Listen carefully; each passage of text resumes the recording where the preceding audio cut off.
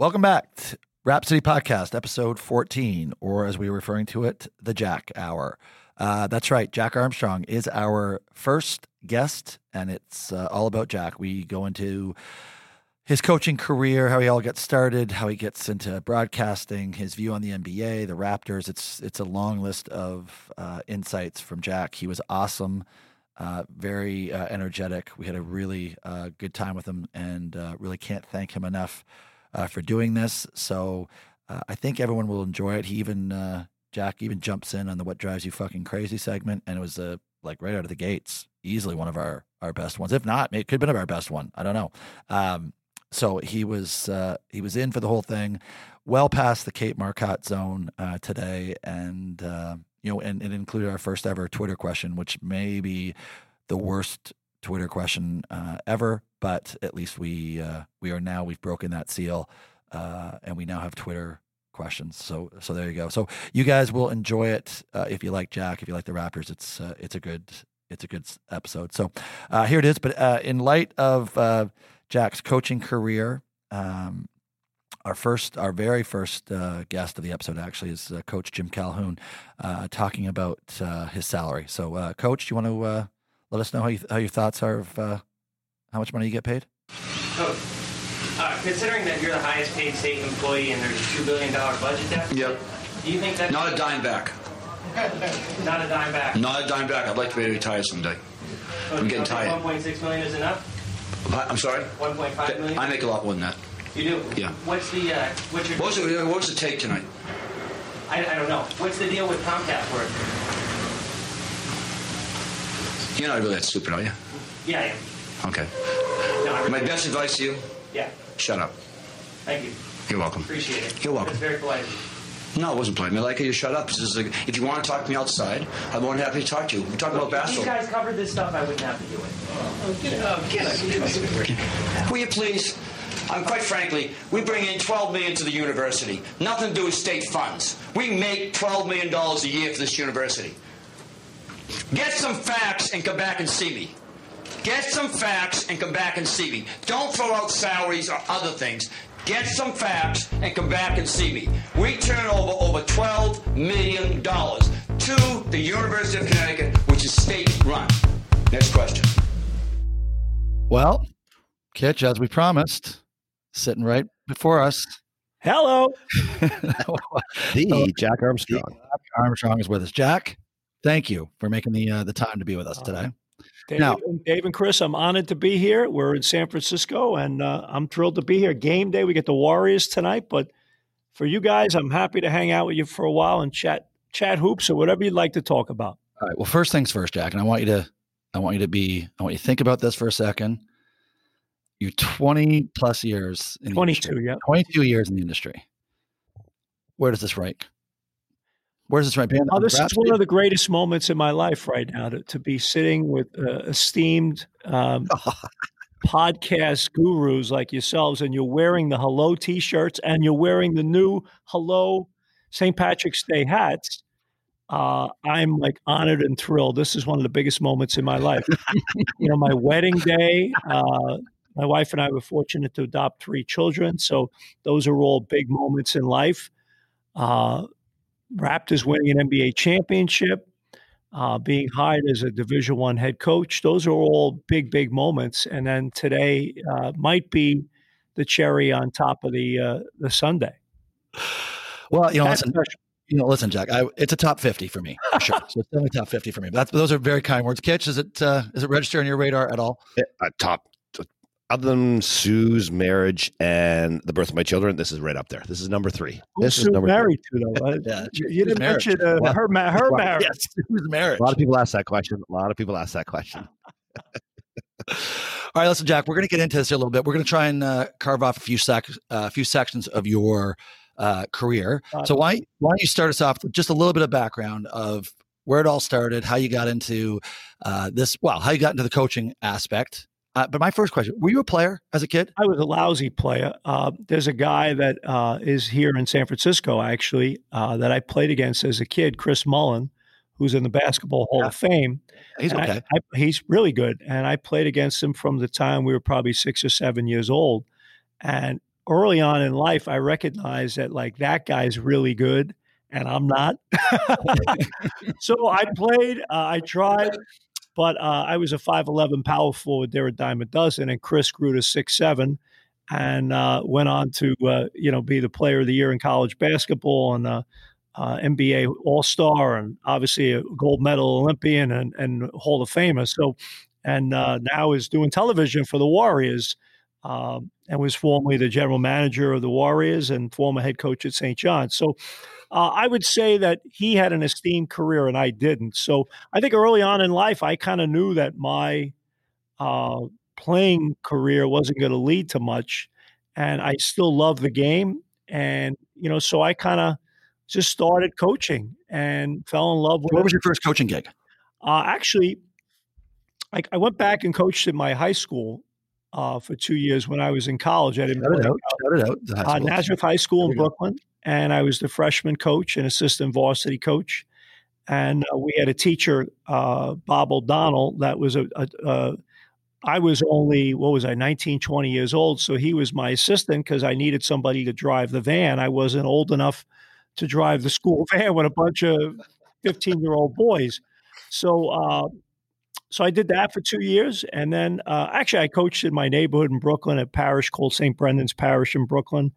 I did that for a few years prior to that as well. Just anything, CYO, high school. And then I was fortunate enough, I was coaching basically at Nazareth, which is in the Catholic High School League. And at the time, I would say it probably was the most powerful high school basketball league in the United States. There were Division I players left and right. At the time I was coaching in the league, Kenny Smith, Mark Jackson, Pearl Washington were three of the big names. Legends. All in the same year. So it was an incredibly it was just so I used to work basketball camps in the summer, and a good friend of mine, Pete Gillen, who was the lead assistant at Notre Dame for Digger Phelps, he called Tom Penders, who at the time was the head coach at Fordham. Yep. And I don't know if you know this, but you have a guy that is a Fordham student that is a high school coach in the New York City Catholic High School League. He knows everybody, and he's a student at Fordham. You should bring him in and talk to him. So I met with Tom, and he said, "You know what? I have a fourth spot on my staff as a assistant coach. Would you like to be a Division I assistant, like as an undergrad assistant?" So here I am coaching guys. I'm 21 years old, and I'm coaching guys my own age. But I've been on a different path than those guys. I was on a path of learning the game as a coach and spending a lot of time at clinics and working camps and the whole bit.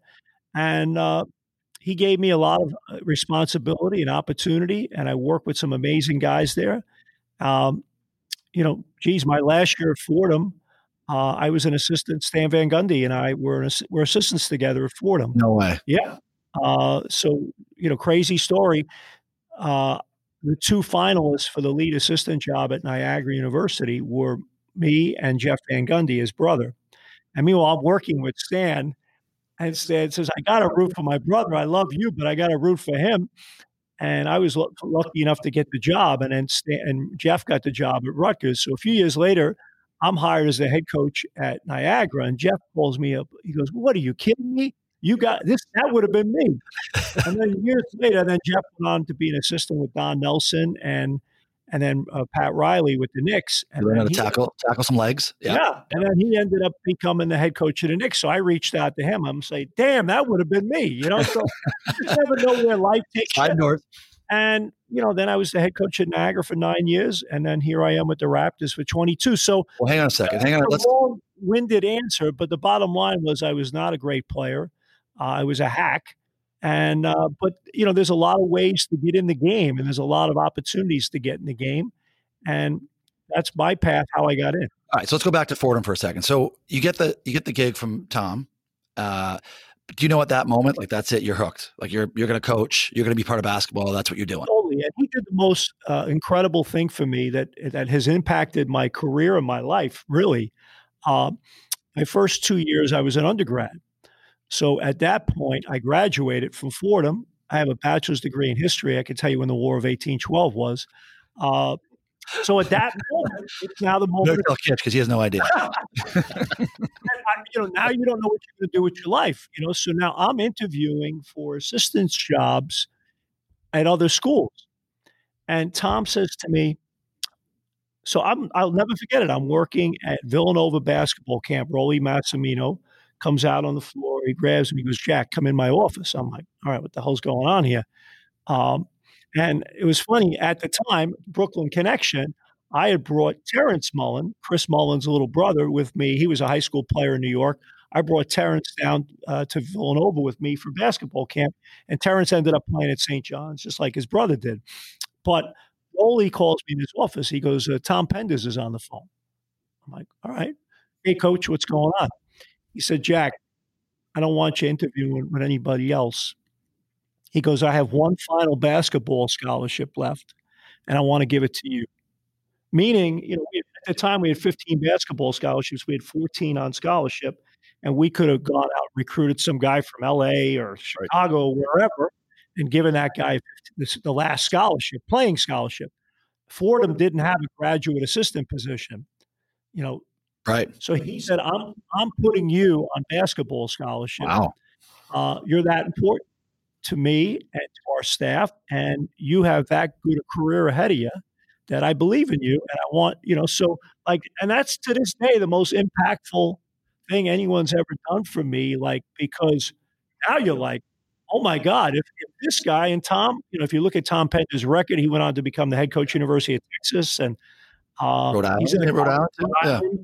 George Washington, University of Houston. He just retired. I mean, he's in the College Basketball Hall of Fame. And, for him to believe in me like that I'm like, if he thinks that of me, then maybe I got a chance in this thing. So, here I am then 4 years later, I'm a Division I head coach. At what age? At 26.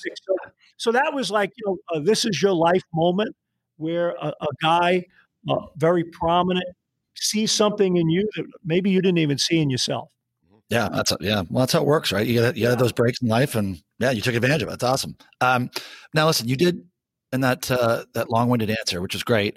You did gloss over one piece here. What happened at Niagara? Because don't forget, I've warned you. Your wife is coming on this podcast. No, you forget the most important part at Niagara. Oh, the most important. I met my wife. She was a Division I women's soccer coach, and she was also women's basketball assistant before I got there.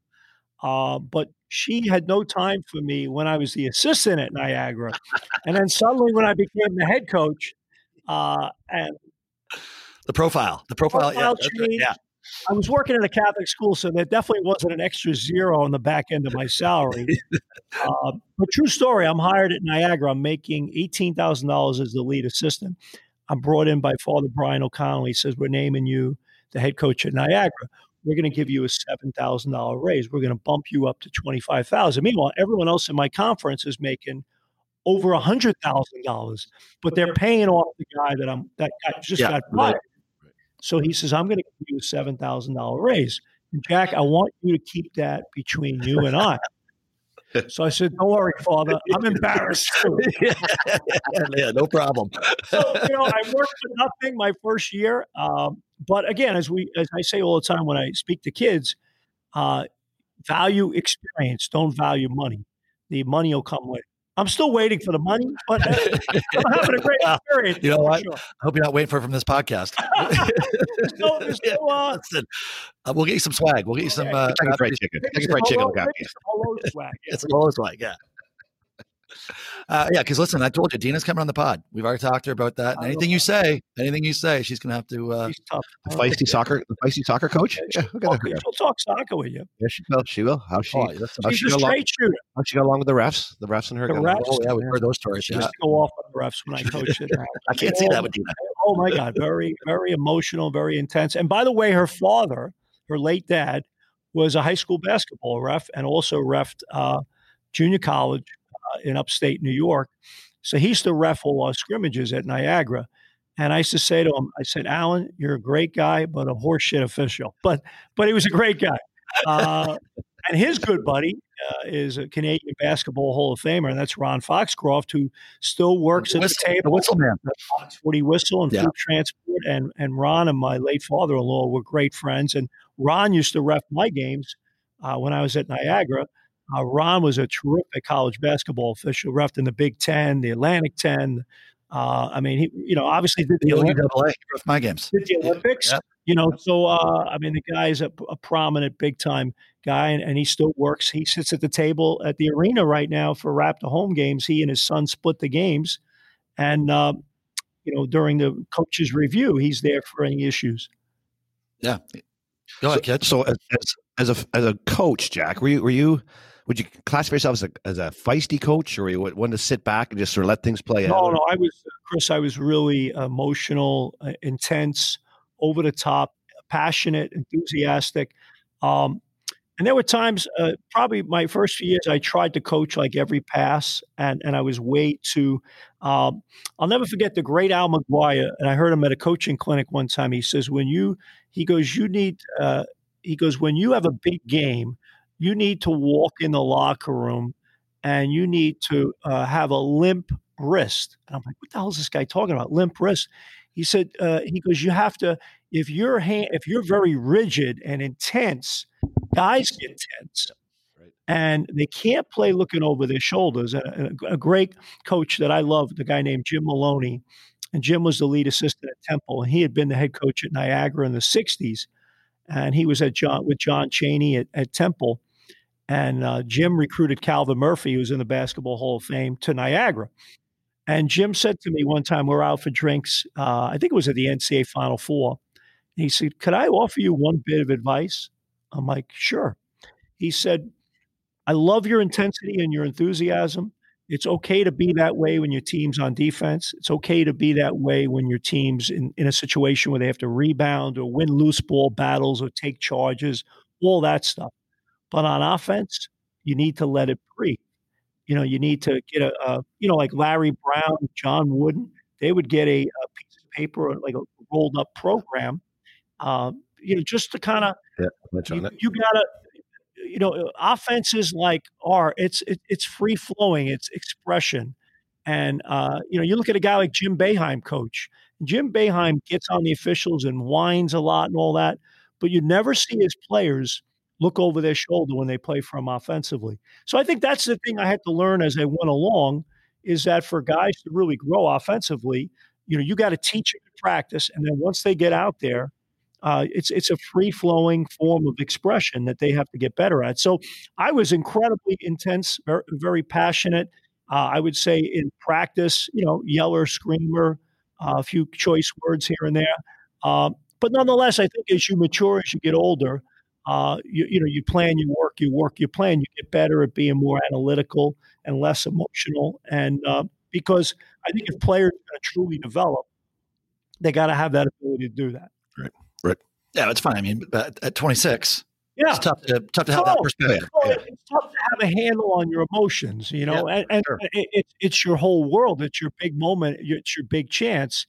I mean, here I was in my and I'm very proud of my first 4 years. We went from 6 to 8 to 14 to 23 wins. Every year we got better. Creep, crawl, walk, run. We got to postseason play. We played Boston College in the NIT. We had one of the top 5 records in Niagara history at the time. We had like a 11-game winning streak. I mean, so we turned it around. When I took over, the challenge is you got to continue to do it every year, and we didn't. And I've talked about it openly. My career record is 100 and 154. I'm very proud of the fact, as my 4 years as an assistant at Fordham and the 10 years I spent at Niagara, every guy I coached that went through our program graduated. So I didn't break the rules. I did it right. I can look at myself in the mirror. I can look at them and say, look, these guys are all in their 40s, late 40s now, married, kids, coaches, executives, whatever. And anytime I see them, they know I had their best interests at heart and did it right. At the same time, you got to win. And I didn't win enough, and it's funny. I spoke at an event at Niagara University. Here I was fired there 22 years ago, and I spoke there last Friday as a keynote speaker to their sports administration program. And a kid raised his hand at the end of my presentation. I took a few questions. He said, "What was your biggest failure and how did it define you?" And I said, "My biggest failure was right here. I got fired." I said, "But here I am 22 years later, back as the keynote speaker at Niagara University, and the president of the school just introduced me. 22 years ago, they fired me here." Yeah, and I really noticed that too, Jack. When we're in Lewiston and we're walking around town and everybody in the town is, hey coach. Like you're still recognized as, hey coach, from 22 years ago, still in your own hometown. So that's an odd respect. Yeah, no, and the thing I always say to kids, Chris, is that, and Dave, I mean, we all have children. You're gonna fail. You're gonna fail, and you're gonna fail a lot in life. And Dave, your son's an elite tennis player. I mean, there's a lot of failure in that sport, and a lot of it is the last 6 inches of your body and how you think and how you process failure. Just for the listening audience, Jack's talking about the brain. He's talking about the brain, the last 6 inches being the brain. Ain't going there. You get my point. And so my point to these students was, hey man, I'm an example of it. I failed, but so what? You got to just keep grinding. You got to be resilient. And, so that to me is such an important part of it in sports. You're going to fail a lot. There's failure every night. I mean, nobody plays a perfect game. And I think sometimes fans get too crazy about a particular game or a particular player. I mean, it's an imperfect game. I mean, and the great ones get better at just fine-tuning and being more efficient, I guess. Well, Jack, just so you know, you're on a very level-headed podcast here. We don't have any of those emotions. Because I have never said blow it up. I've never said blow it up. Not this week. You're right. Raptors are only the third best team in the NBA right record-wise. Second. Bit of a doom and gloom. Okay. Bit of a doom and gloom, Jack. And listen, I don't use the word fire. Niagara just asked you not to come back. That's what I told my dad at the end of when I got kicked out of. Oh, I had a year left on my contract, so they paid me to not come back. That's right. They asked you not to come back. That's right. We're going to pay you, but just don't come back. I told my dad that same thing when they kicked me out of first year university business program. I said, Dad, I didn't get kicked out. They just asked me not to come back next year. And you know what? Yeah, here I am. He didn't find that very amusing at the time. I can tell you that. All right. So you're asked not to come back at Niagara, which leads you into the next phase of your career. Yep. So how do you just make that leap from Niagara to this side of the house? Actually, the Raptors had an opening. Isaiah Thomas left. And so there was an opening as a radio analyst, and a buddy of mine, John Griffin, who had been the head coach at St. Joe's, got out of coaching and was a kind of a Wall Street broker. And on the side, he would do college basketball. Well, he was asked by the Raptors when they played in Philadelphia, Washington, New York, New Jersey, and Boston on the Eastern Seaboard to come in and do their games as a radio analyst on those games. So when I got fired at Niagara, Griff called me. He said, hey, sorry to hear what happened, blah, blah, blah. What are you thinking of doing? I said, I got a year left on my deal. I said, I'm burnt out. I need a year away from coaching minimum. I'm going to try broadcasting for a year and have some fun with it and then go back to coaching. He says, you should reach out to Toronto. He goes, I'm doing this right now. He goes, I can't do it full time. He goes, but I think they want somebody full time to do it. So here I am. I live an hour and 15, hour and 20 from Toronto. So I just, I reached out and did some research and found out that they were thinking about it. And I literally did a demo tape. I sat in a studio in Buffalo with a guy named Howard Simon, who's a big radio personality in Buffalo. He used to do my games when I was at Niagara. He used to be our play-by-play guy.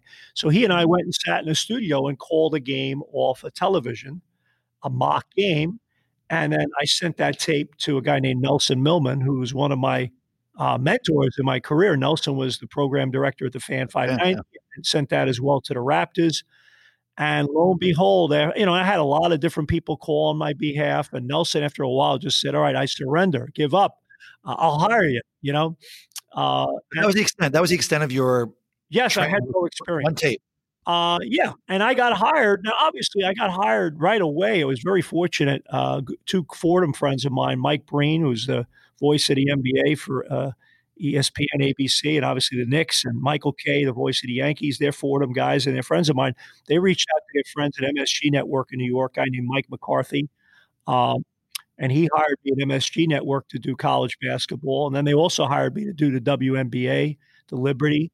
And then I got hired by ESPN Regional, the Atlantic 10 Network. So I got a lot of opportunities right away with college basketball.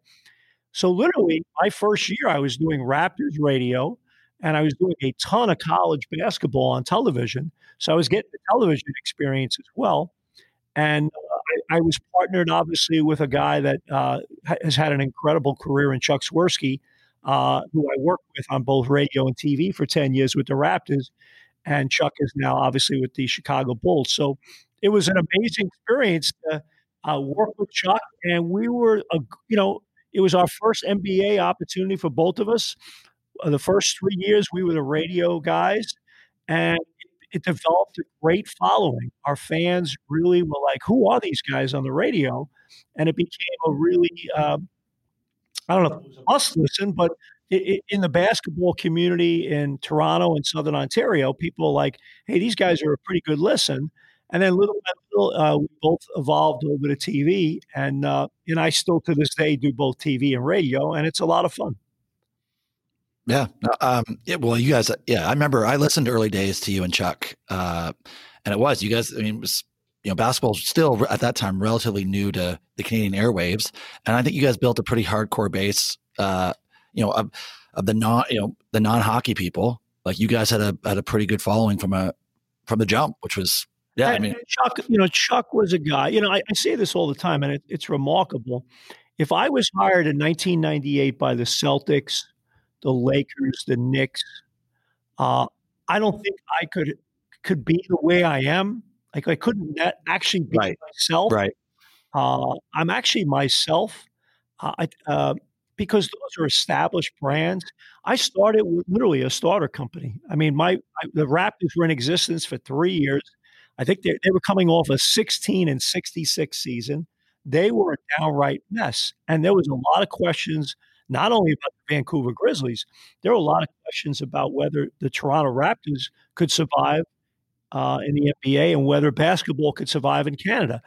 Well, the first game I ever did as a Raptor broadcaster was Vince Carter's first game in the Boston and Paul Pierce's first game with the Celtics. And I had coached against Paul when he played at Kansas. And either of those guys now will end up both in the Hall of Fame. But my point is, Chuck and I got in with a starter company. We could kind of be ourselves because no one knew any better. There were no expectations. And then suddenly this guy from North Carolina, who quote unquote is the next coming of Michael Jordan, gets thrown in our lap, and we have a blank canvas to paint with. And let's do it. And, so suddenly all these early iconic moments in Raptor history start happening, and our voices are part of it, and it just takes off from there. And we grew with the team, and kind of the whole thing just took off. And I really feel that way. So, but when did you know? So if you go back to Fordham, right? You get into coaching, you think, okay, this is it. I'm going to be doing coaching. I love it. I'm in. Right? I'm hooked. When did you know? When did you have that same feeling about broadcasting? When did you know that this is it? I'm doing this now. It took me a long time. Because every year there were opportunities to leave and go be a lead assistant at a major college program, put your 2, 3, 4 years in there and then go on and be a Division I head coach. We know how Dina feels about assistant. The money would have been a lot more if I'm an assistant at Ohio State or Michigan. Yeah, a little different. But then those jobs take you then to an opportunity to be, a coach at a pretty prominent situation. And I had a guy named Pete Lonergan, who was the head coach at Niagara in the 80s. And I had a major offer. I don't know what year I was in with the Raptors. So, Pete, I got to talk to you. I'm wrestling with this. So we go, he says, all right, why don't you come with me to my son's baseball game, and then we'll go out to dinner after. So we go watch his son Kevin play for St. Joseph's High School in Buffalo. We're at the game. He said, Jack, I want you to know this. He goes, see Kevin looking over at us? I'm like, yeah. He goes, it's not you seeing them. It's them seeing you seeing them. That's fatherhood, right? We're all fathers. And He said, if I was still coaching, I wouldn't be here right now. And, in coaching, I used to call it all the time, and we all do, acknowledge neglect. You miss a lot of experiences that your kids have because you're on the road, particularly as a college coach. You're spending so much time recruiting, fundraising. I mean, other than the president of the school, you're the most prominent person in the university community. So you have a high profile job. And a lot of times it takes you away from your family. I saw an interview recently with Kevin Hart, the comedian, and he said he had a major car accident in Malibu this past summer. And he said, you can't marry your career and date your family. And that was kind of Pete's point was, do you really want to look at you right now? You're having a great time broadcasting. He goes, you are actually your authentic self, and you're fun. You're candid. You can be yourself. They allow you to be you. You're having a great time. You have a smile on your face. All your coaching friends are happy for you because you're happy. And now you want to go back into the insanity and the cesspool of college recruiting and college coaching. Are you blanking nuts? And we went out to dinner, and by the end of the night, thank God, it convinced me to stay with it. And I had a number of those opportunities to do it, and I'm glad I did. So it was you never know. I mean, I feel like I've been able to be, and this job's hard too because you travel a lot. Oh, yeah. And at least when I come home, my mind's not somewhere else. I think when you're coaching, your mind is never. You walk in the door, but you're not there. Like your mind's in the gym, your mind's on a recruit, your mind's on because there's always problems. I mean, it's constant. Nobody's happy. There's always crisis. Even when you're winning, there's crisis, and so you're always on red alert. So I feel like I've been able to be as good a husband, as good a father as I can be in this job. And I think if I were coaching and I know how emotionally wrapped up I used to be in it, it's harder to be that. Yeah. Well, now, except you say that, but you almost made the move, right? I read the article at The Athletic. You talked about how you had that chance to become part of the Rap. Yeah, Wayne Embry was the interim GM at the time when Rob Babcock got fired. And Wayne wasn't sure yet if he wanted to kind of actually say, I'm going to do it long term, or if he was just going to kind of bridge the gap and then they would go get another guy. So Wayne and I were very close, and Wayne said, why don't you do this? And I said, okay. And then, but I'm like, what if they hire Chris Kitchen in 2 months as the GM, and he wants to and which is normal in sports, bring your own guys in, which is cool. Where do I go? So very nicely, Richard Petty, who was the president, CEO at the time, and Larry Tannenbaum, the chairman, they made sure the people at MLSE, and at the time I was with Rogers, that if in fact that were to happen, I would have the opportunity to go back directly into my job again as a broadcaster. So it was kind of the best of both worlds. And I had no interest at that stage. And I don't even know what the year was, probably 2006 or 2007. So I had no more interest in coaching, but I was fascinated with management and leadership. And I felt like, what I was and having been in the NBA now for 7-8 years, whatever it was at the time, I felt like I could be an asset. I had spent enough time with coaches in the league, players, executives, that I was like, I'm meeting all these people, and I'm like, there's no doubt I can do this based upon my background. And now my background in the NBA, I'm not some college guy that doesn't understand the NBA. The player. Of the pro game. And I felt like I could be a major asset in an organization because of my background and my experience in the NBA. And then, which was just odd, literally I accepted. And within probably 18 hours, Richard calls me up because we got to put this on hold.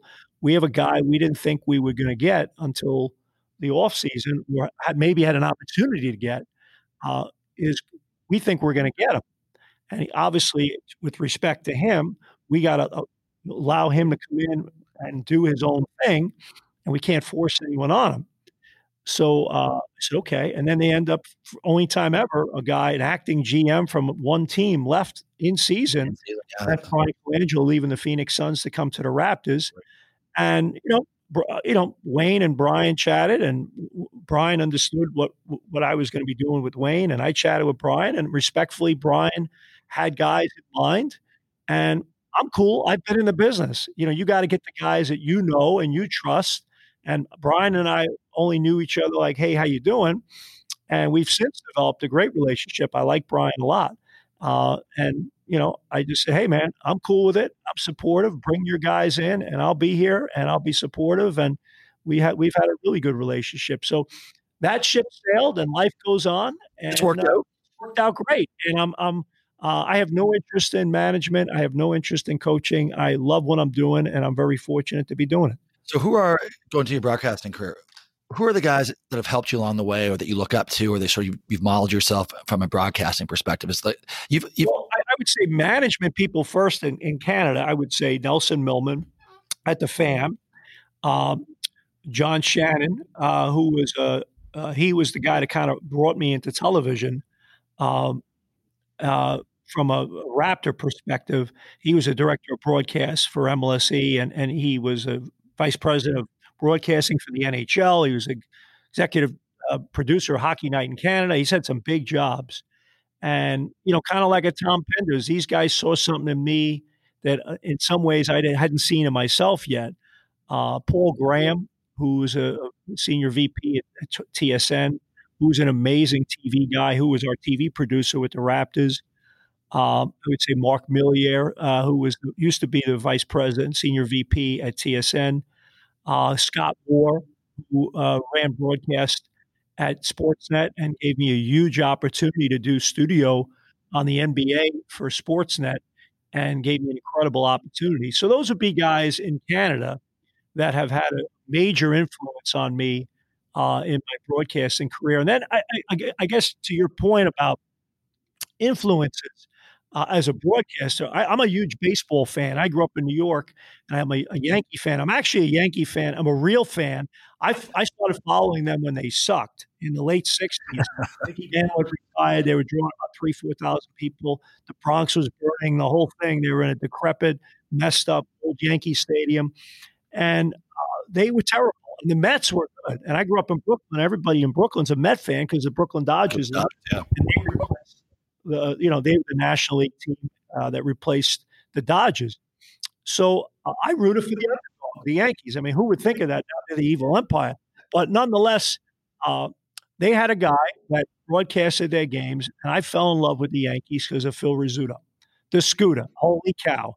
It was a Meatloaf song, Paradise by Dashboard Light, and his I don't think he knew what he was doing when he did the play-by-play for that song. But nonetheless, Phil Rizzuto Phil Rizzuto's in a Hall of Fame shortstop, and I don't know, he won like 7, 8 titles. He and Yogi Berra were, amazing. And he had so much fun calling Yankees. There was passion and joy and storytelling and also really good insight of the sport of baseball, where I learned a lot.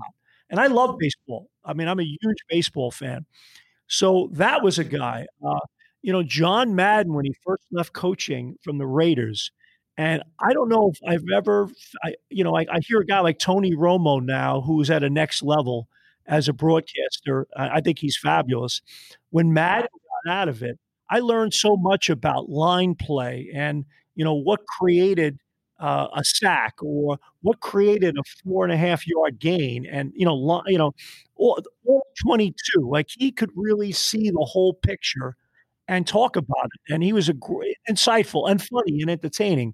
A few basketball guys would be Al McGuire, who was a New York guy like me, a former coach, and went into broadcasting. And Al kind of was a New York street guy who could talk the game, but he did it in a way, like kind of my style, more Joe Bag of Donuts. I'm not really technical. Al was great. Bill Raftery, who I think is Bill Raftery is a fabulous broadcaster. And another guy like me, former college coach, did the NBA for a while with the Nets. and has gone on to have an amazing career with CBS and ESPN and all that, and Fox. Those would be a few guys. And I even like I really study analysts. I think John McEnroe on tennis. Yeah. It seems to all come to the same thing. They're all New York Irish guys. but that's a John McEnroe. Obviously, John McEnroe was a great player, an elite, one of the all-time elite players. But he brings a perspective as an analyst. And Nelson Millman taught me this when I first started in Toronto. He goes, your job's to tell me why and how, frame it, give me a gem, teach me something, and be concise. Don't be verbose. Don't be wordy. Bill Raftery taught me, change your voice levels. Don't always talk in the same voice. You got to take it down. You got to take it up. You got to punctuate. You got to give an exclamation point. You got to meet the moment. So I guess those would be some random thoughts about broadcasting. I hope that helps. Yeah, I know. But leading into that, sorry, Kitch, we talked about this last night a little bit. You also said, which I was interested in, and maybe you can just give a little bit of color around this. You said you got a group of guys that sort of keep you in check. And by that, you meant, I think you were telling me that you go to certain people now and say, hey, if you see something that either. Like all those guys I mentioned, they watch the games and they listen to the games. And I've always said to them, when I see them, how am I doing? How am I doing? What do you think? And they'll shoot straight with me and tell me this, that, the other thing. And I always say to them, if you see something or hear something that you say, hey, you can get better at this, I want to know it, And, a guy that was really helping me, a guy, UB Brown, who played at Niagara. Now, UB's 86, I think. And, but UB is a Hall of Fame broadcaster, but he was a long-time coach in the NBA, as we know. And UB recommended me for the job with the Raptors. And UB taught me a long time ago. And I say this to young broadcasters all the time. And I was joking with you guys last night. We were chatting about our business.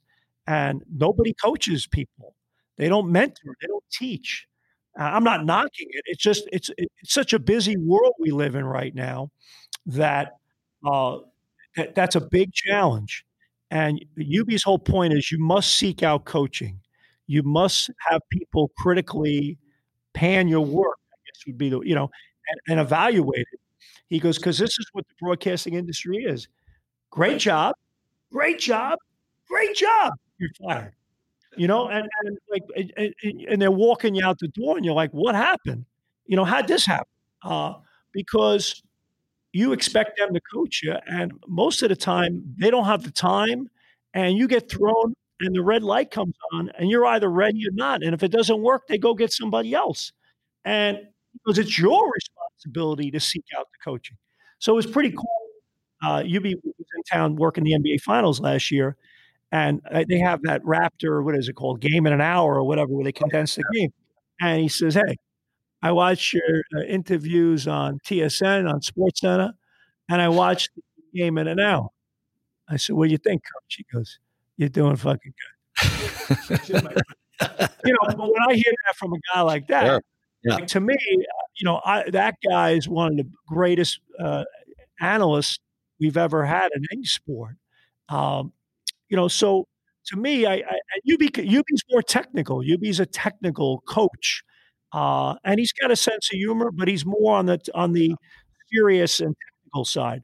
I try to be more on the Joe Sixpack, Joe Bag of Donuts, kind of talk to people on a more passionate human level, and yet I sprinkle in my coaching hat and use it, particularly in playoff games and big games. I tone back the fun, and I'm more analytical and serious. Yep. And then on a night in the middle of February where it's a snowstorm and you're playing in Cleveland, I mean, what the hell? You might as well have some fun, and it's a 15, 20-point game. I mean, this is show business. I mean, what is ESPN? ESPN is the Entertainment and Sports Network. I mean, what is MLSE? Major League Sports and Entertainment. So this is show business. And I'm not splitting the atom. I'm not finding a cure to an incurable disease. I'm not solving any world economic issues. I'm just talking sports, and it's the toy department of life, So, I'm here to have a good time and make sure, I hope to bring maybe a smile on someone's face You sure it's not helping us solve the hangover disease you've been you've been throwing our way the last couple. You and Maddie do have some fun. Like you guys do have some fun in the air, and a lot of my friends say those guys must really get along well because they see the guys mesh very well, very jovial, and of course Maddie the ball buster he kind of is, always trying to poke fun. And yeah, no, I mean it's interesting. I have a great friendship. I mean, with the three primary guys I've worked with in Toronto. I mean, Chuck Swirsky, I worked with for 10 years. Chuck and I, to this day, are close friends, and we still talk and text. Obviously, Matt, who I've worked with now for 12 years in Toronto, and prior to that, I worked college basketball with him. I worked WNBA. When Chuck left, and at the time, Chris Hebb was our director of broadcast, and he shot 3 names by me. He said, "You know anything about these guys?" I said, "Devlin's your guy." I said, "That guy's legit." And, Matt could call camel jockey racing. He's that good. Like whatever you have him do, he's like Jim Nantz. He's got a network way about him. He's a big time broadcaster, and he meets the moment, and he's a sensational broadcaster. So we get along as people. We're Chuck had 3 kids. I have 3 kids. Matt has 3 sons like me. Jones and Paul Jones is the other guy. I work with Jonesy on radio, and Jonesy's incredibly passionate about the game. So I have a great relationship with all 3 of those guys, and I think it shines through on the air because if you like the person you work with, you're going to tune in a little bit more to what they say. And broadcasting's a tag team. It can't be people shouting over each other. It can't be you saying something and not me and me not tagging it. Like if that tagging is a huge part of our job, and building on each other's stories and respecting each other's space. I try to every game I do, whether it be TV or radio, in the first few minutes of the game, I don't say much. I lay out. I let the play-by-play guy get his feet under him, and then little by little, I start jabbing in and chiming in a little bit more. But I guess my style, even on television, has been influenced by being on radio. I wouldn't say I'm real wordy. I'm kind of in and out quick. I make my point, but I try to make it with different voice levels and enthusiasm. And you want to be conversational, but you got to get in and out. And our game today is so fast, and there's so many threes that if you talk too much, you miss plays going back and forth. And Matt, his style, Matt likes to acknowledge the made basket or a particular foul committed by somebody.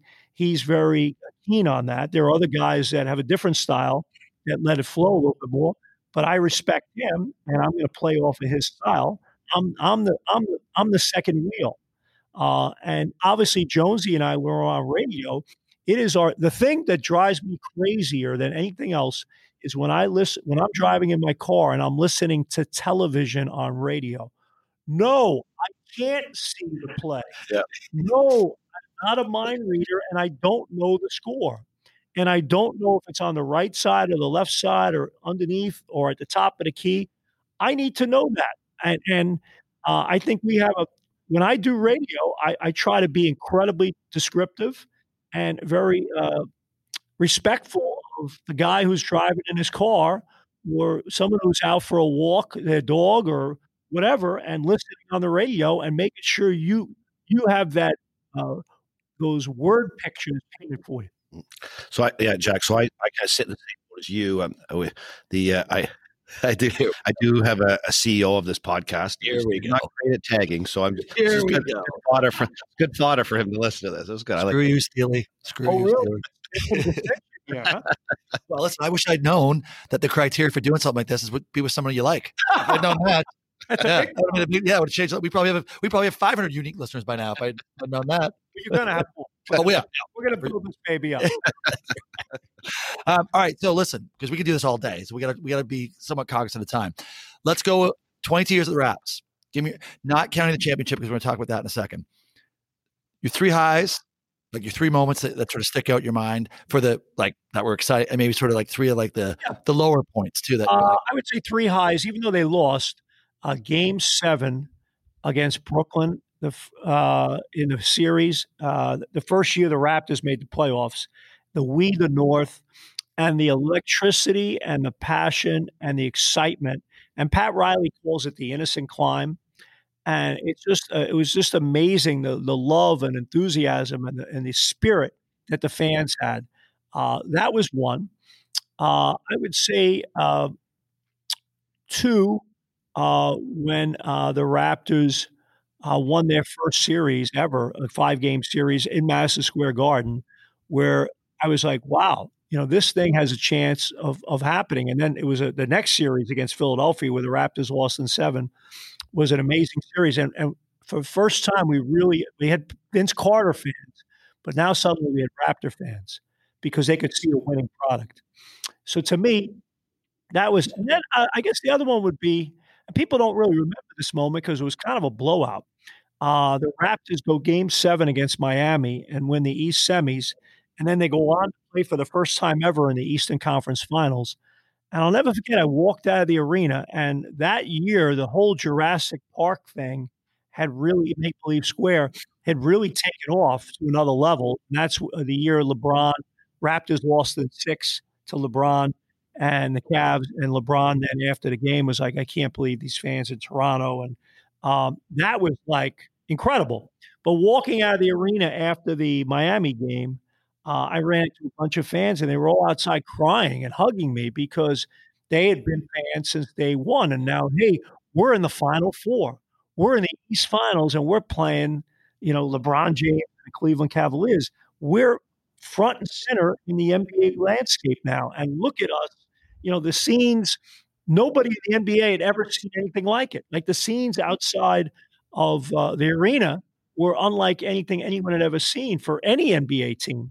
And I say this to this day, this franchise is unlike any other franchise in the NBA. I mean, this is a national following. People all across Canada last year during the playoffs, and particularly the finals, had the watch parties, town squares everywhere. So it's we the North. People not only wearing the Raptor hats, logos, but the Canadian flag. So it's like the Olympics. It's like the World Cup when you work for the Raptors. And having the opportunity to do Game 6 last year of the finals and call that iconic moment in Canadian basketball history, and you look at the ratings for that, which was like an Olympics, to be part of that is a thrill and an honor. And I don't know if I'll, I hope to replicate it. We'll see how it goes. I know one thing, though. I know basketball is here to stay, and I know basketball's headed in even greater heights. Funny, I got a text a few hours ago before we sat down here. A buddy of mine, I was out with him a few weeks ago, and his son plays baseball, also plays basketball. He sent me a text a few hours ago. He goes, I thought you'd find this interesting. My son signed up for baseball after his basketball season's wrapping up. And he goes, a few years ago, when you signed up, you had to have your application in by midnight. If not, you wouldn't get on a team. He goes, now they can't even get enough people to fill the teams. He goes, on the other hand, basketball participation in the league that he's in is up 600%. Let me repeat that. 600%. And they live in the GTA. So I'm excited about that. And I think the sport, and I love baseball. It's my other sport. And I'm concerned that baseball has huge problems. And obviously, I think for football and hockey, the thing that's helping our sport is concussions and headshots. And a lot more people are saying, it's a safer sport for my kid to play. So I feel like the future is great. And I guess the 3 toughest moments would be getting swept by the Washington Wizards in a series where the Raptors had home court advantage, and just that was ugly. 2, losing to Philadelphia in Game 7. Vince Carter has an opportunity to win the game, misses a shot. I mean, that was heartbreak. And I really felt like the Raptors were going to get to the NBA Finals. If they win that game, I felt very strong and confident that the Raptors were better than the Milwaukee Bucks. And the Philadelphia 76ers, by the way, they ended up beating the Bucks in the East Finals and going to the NBA Finals. And if you can't answer, you can't answer. But that whole because I remember, I was knee deep in the Raptors at that stage. The whole Vince flying in and out before they Congratulations. Did that have a detriment to the entire? I don't think there were guys happy about it. I remember seeing a number of his teammates, and one of them said to me, "Can you blank and believe he's not on the plane?" I was like, "Who are you talking about?" He goes, 15. I'm like, "Where is he?" Because he went to his blanking graduation in North Carolina. Because we got Game 7 tomorrow afternoon. You kidding me? And obviously, I can't say who it was. I mean, that's in confidence. But nonetheless, would it have influenced? I don't know. I just, and I know Vince. I don't think Vince meant it in a selfish way, or it's just one of those moments in your life that you want to. That's the kind of kid he is. That's the kind of guy he is. He wanted to kind of experience graduation with his friends. It was an important thing to him, an important thing to his mom. I don't know if there's ever the right answer to that. No, I get it. It's a what if. But nonetheless, if they win that game, I think they're in the NBA Finals. And I'll say this: the year before, we had Tracy McGrady, and we got swept by the Knicks in the playoffs. And I'll never forget the last game. I think it might have been in Madison Square Garden. I don't know where we were. Or maybe it was in Toronto, or game 1 or 2. And I watched Vince and Tracy together, and the light was really starting to come on for Tracy. If we had both of those guys, basketball would have blown up in Canada way earlier. And the Raptors would have been in the East Finals and probably would have made a few appearances in the NBA Finals. So what's happening now probably would have happened 10, 15 years ago. I guess a third disappointment, man, there's been a lot of them, but I would say probably, getting swept by the Cavs. Yeah. And then unfortunately, Dwayne losing his job, and then DeMar getting traded, and and Masai, that's leadership. You got to be bold. You got to say we've gone as far as we can, and those are tough decisions. And you got to live with your decisions. And and it's DeMar obviously has gone on, done well in San Antonio, and Dwayne got a great contract in Detroit, and they're wonderful people, and we're tremendous people for the Raptors. And obviously, Masai went all in and rolled the dice, and it worked out great. And again, that's bold, gutsy leadership that a lot of people, it was very easy for Masai because he had a great run going, just to keep it going and not push all your chips in the middle of the table. He did. And to me, I think that's, when you talk about leadership, that's leadership. All right, we have a couple more segments here, and then the championship. I think we need to talk about that quickly because we sort of glossed over a little bit. What is it? So, in your field, right, in the broadcasting field, you're part of the team, right? You were with these guys a ton. You're on their planes. You travel with them. Like, you're part of the team, but you're the media, and there's a line, there's a boundary. Yeah. So when you win a championship, and I say you because you're part of that, like, what is that feeling at that stage? Is it a broadcasting championship team thing? Is it the whole community? Like describe, if you can describe, how was the feeling? I thought about it last night. It was literally at dinner at the restaurant where we had the championship party after the game. The people say, "What was that night like?" I said, honestly, we were on television for close to 2 hours after the game, in some way, shape, or form. I was working. So I'm excited, but I'm working. I got a job to do. Like, I got stories to tell. I got to react to pictures and interviews. And so that part of it, you're really super dialed into the moment, and you got to meet the moment. I always say it in our job, you got to meet the moment. So my job is there's millions of people across Canada that are hanging on every word that a Kawhi Leonard says in an interview with us, or Kyle Lowry, or whatever, or you're telling a story about whatever, or you're breaking down. So you got a job to do. So you really don't focus on it. You see the joy around you and fans going crazy, but you're working. If you get caught up in it, you're not very good at what you do. When it ended, Then it was like, hey, party on. And, we went to the party after, and that was amazing. And you walk in, and there's players and coaches and executives and owners and people from all over the organization and families. And you're right, you do get to know all these people, and you have relationships with them over the years. And you see a guy like a Larry Tannenbaum or a Dale Lastman who've been with the Raptors 22 years like me, and I know how much they care about the sport and how passionate they were about the NBA in Canada. So to see those guys, I'm thrilled for them because they went in all in years ago, and they had a belief in the sport and they had a belief in the city that now, I'm happy for them. And I'm happy for the fans, to see the joy in the fans' faces. It was so surreal, it never hit me, until, they put the flag up the banner up opening night against New Orleans. That's when it finally hit me, I'm like, "Did this really happen?" Like, don't snap your fingers in front of me.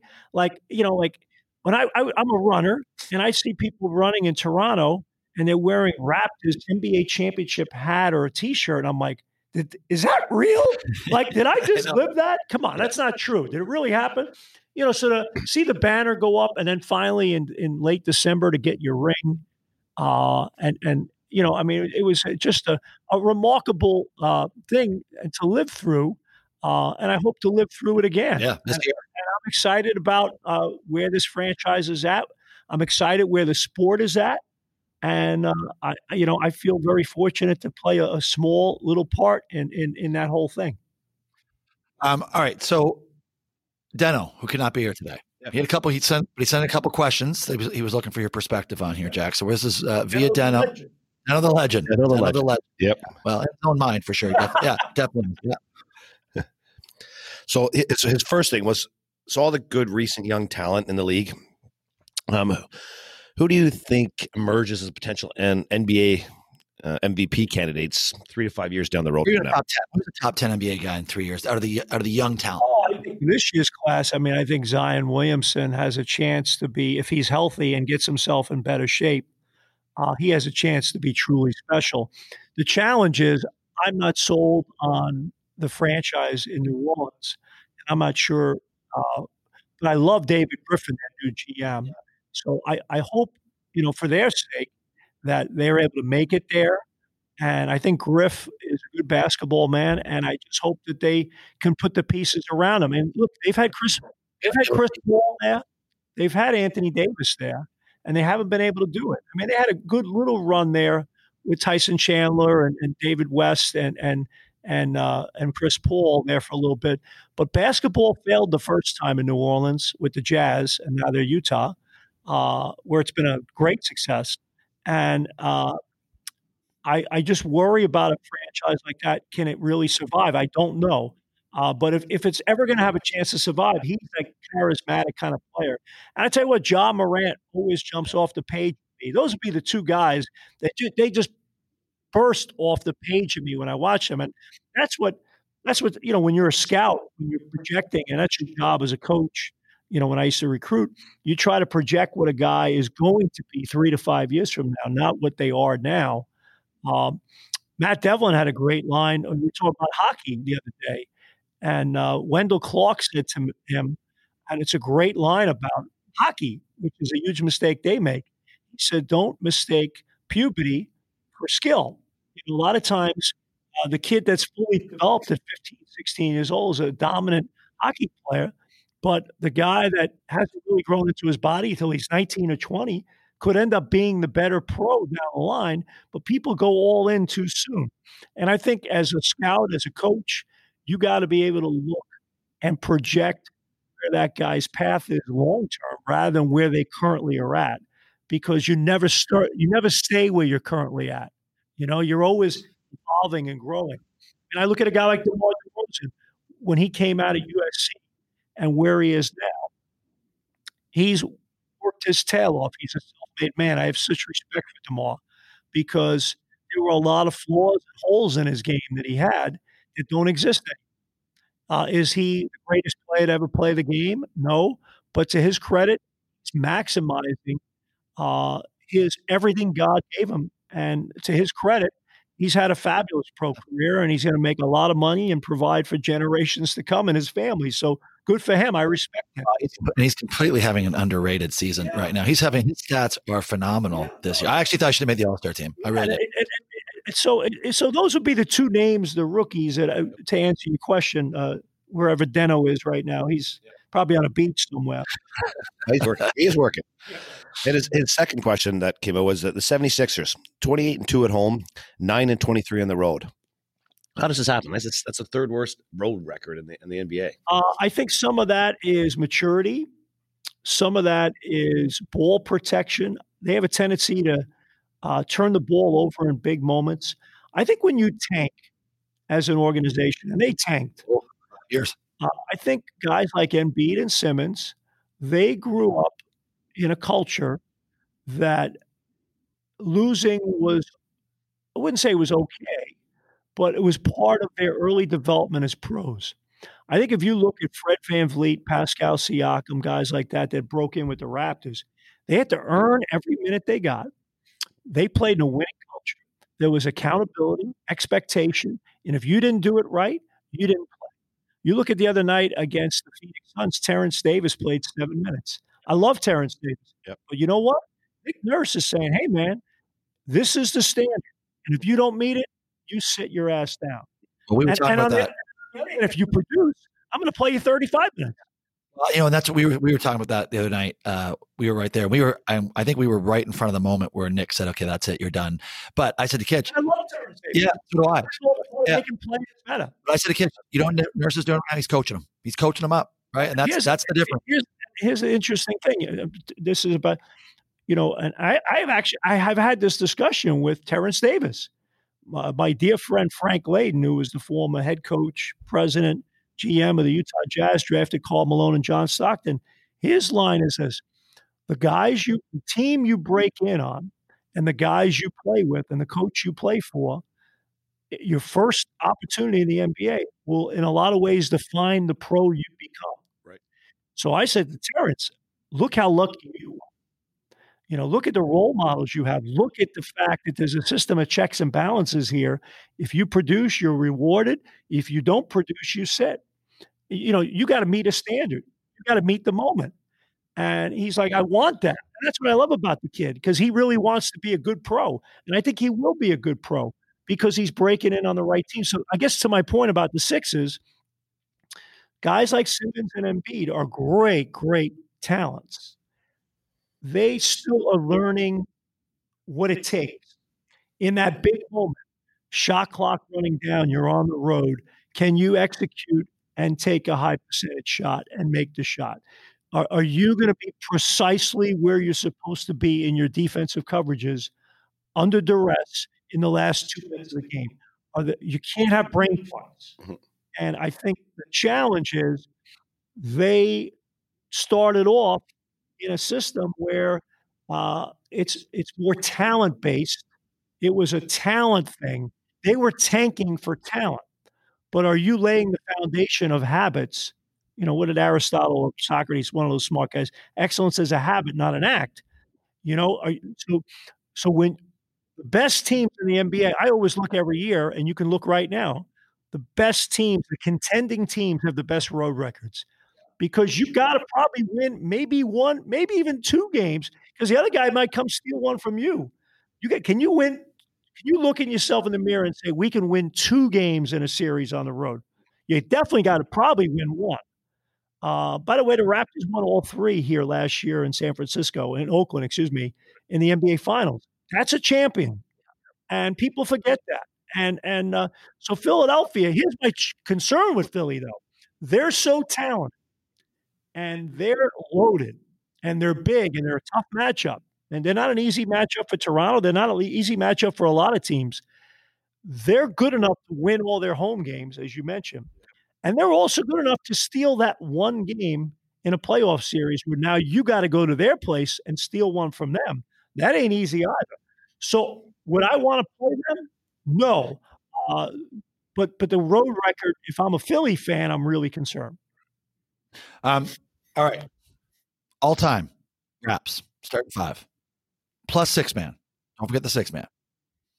Well, the best Raptor of all time is the best season of all time is Kawhi Leonard. The greatest talent is Vince Carter. The best Raptor of all time is Kyle Lowry, no question. He's three. Give those three spots. Yep. I would obviously say Chris Bosh would be just a tremendous player. And then 5 and 6, I would probably go like DeMar DeRozan would be a guy there. He would definitely be in that category. And then Tracy McGrady wasn't here long enough, in my opinion. I would, I always look at who impacted winning and who defined winning and things like that. I would probably say Antonio Davis. Okay. Antonio Davis, it's one of the greatest trade other than the Kawhi Leonard trade. I think it's probably the second greatest trade in Raptor history. Was the trade for Antonio Davis. They traded Jonathan Bender on draft night to Indiana. And I think Antonio Davis put us over the hump and made, that year the Raptors ended up winning the first round against the Knicks and going 7 games against. But Antonio was, now obviously he had his issues playing in Canada. Since then, he's matured. I think he recognizes now what a great situation he was in. But when you're young, and the Raptor franchise then wasn't what it is now. It wasn't a developed franchise. They didn't have a system of checks and balances in place, an infrastructure in place for kids from the United States that knew nothing about Canada playing there. And I think that's all changed now. That leads actually, I wasn't. That's good. Good point. So, do you think we're a legitimate free agency destination now? Like, do we have legitimate shots when there are people? Absolutely. Obviously Toronto's the third largest city in pro sports behind New York and Los Angeles. Chicago's now 4 in terms of population. You have a national TV following. It's a unique franchise. It's a national team. Opportunities for players in Canada. If you're an African-American player living in Canada, and I'm not being political here. I think Canada is just an incredibly welcoming, diverse, warm, friendly society. And I'm an American working in Canada, and I see the United States and there's still the challenges we have with respect for race. And there's a lot of issues, but respect for race. I think if you're an African American player playing in Canada, I think you find that the longer you play there, the more comfortable and accepting you feel and safe. And like, it's a really cool culture. It's a really cool place to be. And you're a national hero playing in Canada. So, is it cold? Sure. But it's cold in Boston. It's cold today in Milwaukee. It's cold in Milwaukee. Giannis, it's cold in Milwaukee. I get what you're saying. But, my point is, I always used to say this because I head coach at Niagara and, we're snowy Buffalo. And I used to say, hey, man, if you're concerned about that, you're not a ball player. It's about playing on a cold winter night in a warm gym that's packed. And you know what? Every night, that arena, the Scotiabank Arena, is packed. You look at attendance, you look at TV ratings, you look at sponsorship and marketing opportunities for players. Are you going to get that in an overwhelming majority of, and I'm not going to knock any other cities, there's such a thing as recruiting and there's such a thing as negative recruiting. I always try to recruit to my strengths and camouflage my weaknesses a little bit. That's sales. But I think if you're a Toronto, I think in Canada, you have every right to say, hey, man, we're at the big boy table. We put our best foot forward. And I'll tell you what, Kawhi Leonard didn't come back. But tell you what, Kawhi Leonard had to wrestle with a decision that he never, ever thought.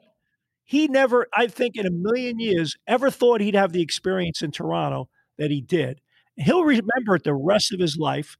And I know, based upon just being around him and the experience that he had a wonderful time. And it was better than he ever thought.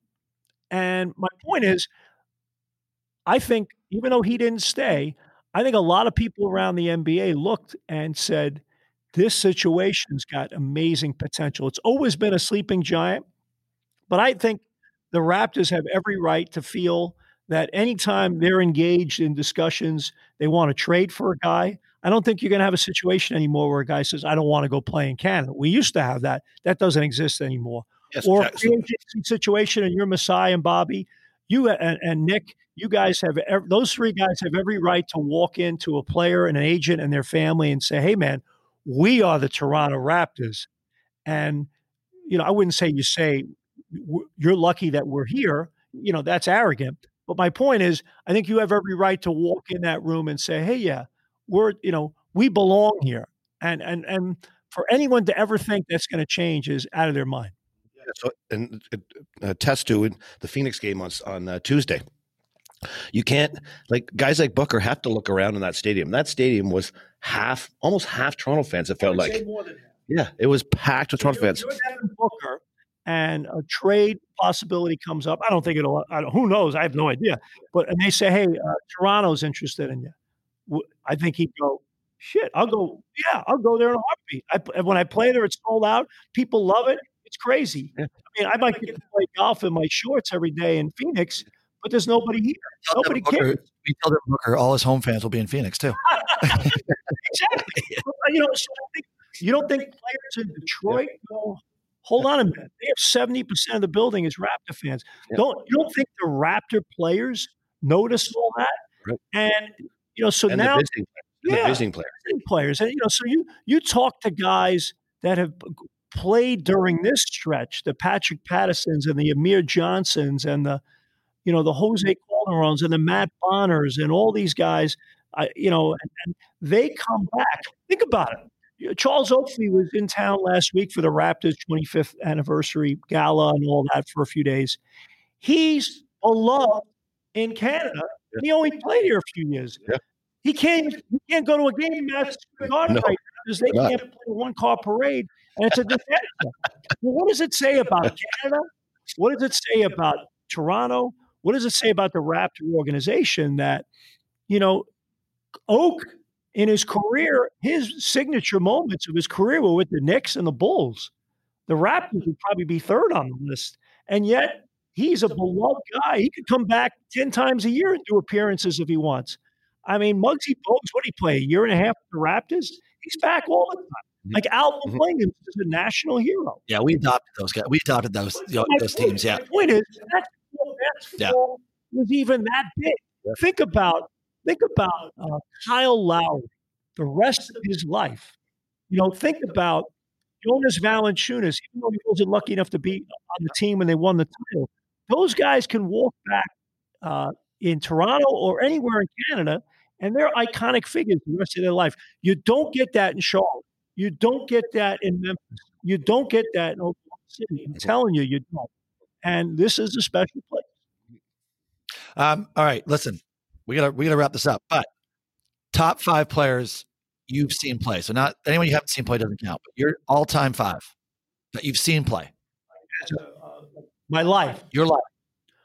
Well, obviously Michael Jordan, Kareem Abdul-Jabbar, Wilt Chamberlain.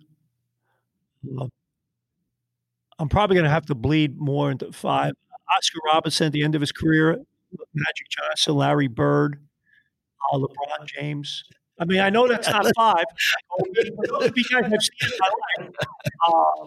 But those would be a bunch that are just coming off the top of my head that really stand out. Really jump out at me. I'd probably take the Mount Rushmore of players, but I've gotten to see them play. I saw Michael Jordan play in college at Carolina. First game I ever coached as a college coach, we played at North Carolina. He had just gone to the pros. And so we played at Chapel Hill. First game I ever coached. We lost to North Carolina. I mean, they still had a great team, but Jordan had just gone to the pros. At the time, if I'm not mistaken, they still had Sam Perkins. I mean, they were loaded.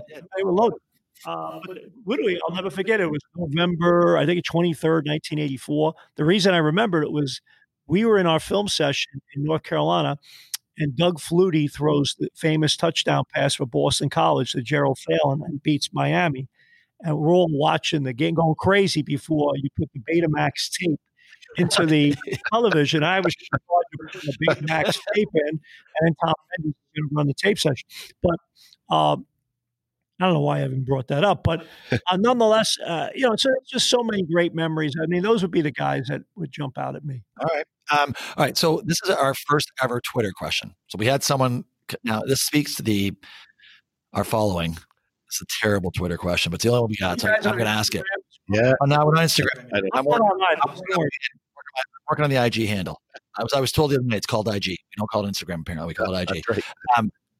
So the question is, where did Wilt score? Hershey, Pennsylvania. Ike, that was a terrible. Ike's one of our. We know Ike. The guy asked what.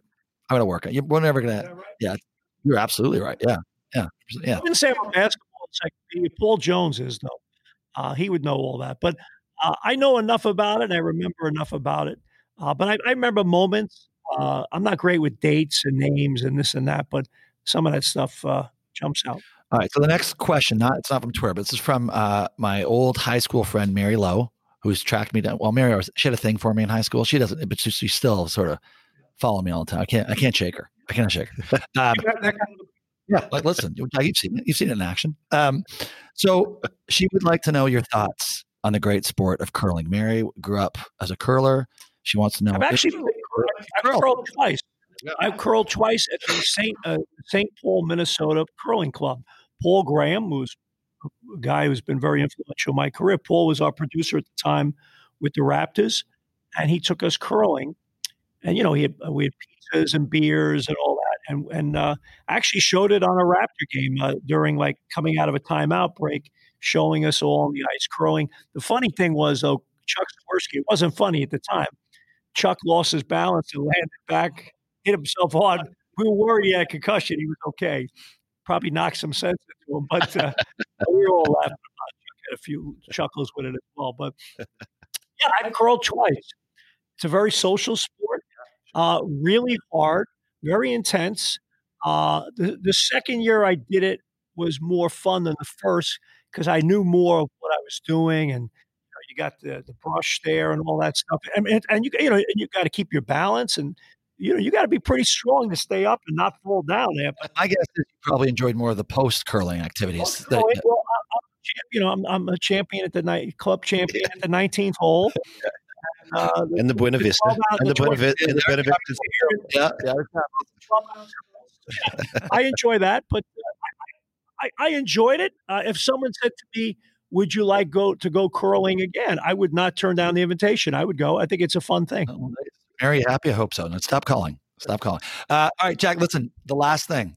We always do a What Drives You Fucking Crazy segment. I warned you about this. Yeah. So we're going to do one. Kitch, you have one today? You better. I do. Right, yeah, I'll start us off just to get you so you can. I already know what it is. I can tell you what drives me nuts. Oh, you're going to go? Oh, Jack, jump right in. It's your show. People walking around the streets with their head buried in their phone. 100%. A young lady and a young guy sitting at a Starbucks. It looks like they're probably in high school or college and maybe dating or whatever. And they're both got their heads buried in the phone instead of getting to know each other. So having a conversation with somebody and the person is texting while they're talking to you, sitting in a bar next to people. Years ago, and I mentioned this to you guys yesterday, the bar we were in, there was no television and the music was very, very low. It's a place for conversation. And the thing that was great about that place yesterday we were at, people were actually enjoying each other's company and having a conversation and looking each other in the eye. But the traditional bar you go into, and if you sit with 8 other people at a bar, everyone's got their head buried in their phone and nobody ever talks to each other. The beauty of sitting at a bar and the beauty of the great bartender back in the day was how great a conversationalist they were. So I think cell phones are a great thing, but I think they're part of the ruination of our society because we're losing the human touch. And I always joke about my broadcast style, trying to be Joe Bag of Donuts. What you see is what you get. And I think phones get in the way of you truly being authentic and being yourself. So there's my rant. I agree. Oh, that's a good one. I agree. Yeah, for your first one, that was very, very good. Now, we probably should go full disclosure. and say that Jack still does his expenses via paperclip and Correct. stapler. So the technology might be. Do my paper. That's I fine. do everything by hand. And then he mails it. Yeah. And then he mails it. So That's a little bit older school, that's fine. But you know what? Still, listen. Old I have habits die hard. files, and I have staplers and paper clips. Check everything done by check. Yeah, no audit. No e-transfer. Yeah. They can screw, they can, Check they or can, cash. they can screw you Cash. that. That's just king. Yeah. All right, Kitch. So Bart and I, in before the Phoenix game on Tuesday, we decided we'd hit a casino. So we go into the casino, and how in this day and age, in everywhere you go, like you go to restaurants or social, you have to smoke outside. Yet still in this day and age, in a casino, you can blow smoke all day long right next to people beside you. When are casinos going to get with the time? Say, listen, we cannot smoke in these establishments. We came out reeking. We came out reeking of smoke for our 5-hour stint in the middle of the desert at some casino in Phoenix. Yeah, well, when are casinos going to stop preying on people who don't have money to be gambling in their casinos too? I mean, Obviously, that's why you guys were there. You were two prime candidates. well, I'll tell you what, we were the youngest people by 30 years there. I can tell you that. No, listen, that What are you going casinos- to be like in years? Like, and and I've seen it. You know, my wife enjoys going to the casino. I can't stand it. I can't stand it. But when I go, I mean, for me, I'll have a beer. There'll be a TV there, and I'll watch a game, and she'll gamble, and then we'll go to dinner. But I agree with you. Like, you see all these old people, and I'm like, I don't want to be that person when I'm in my 70s in a casino. I want to, I'm going to volunteer. I'll go back and coach high school basketball, coach baseball, whatever. I mean, but you're not going to put me in a freaking casino. So it's good.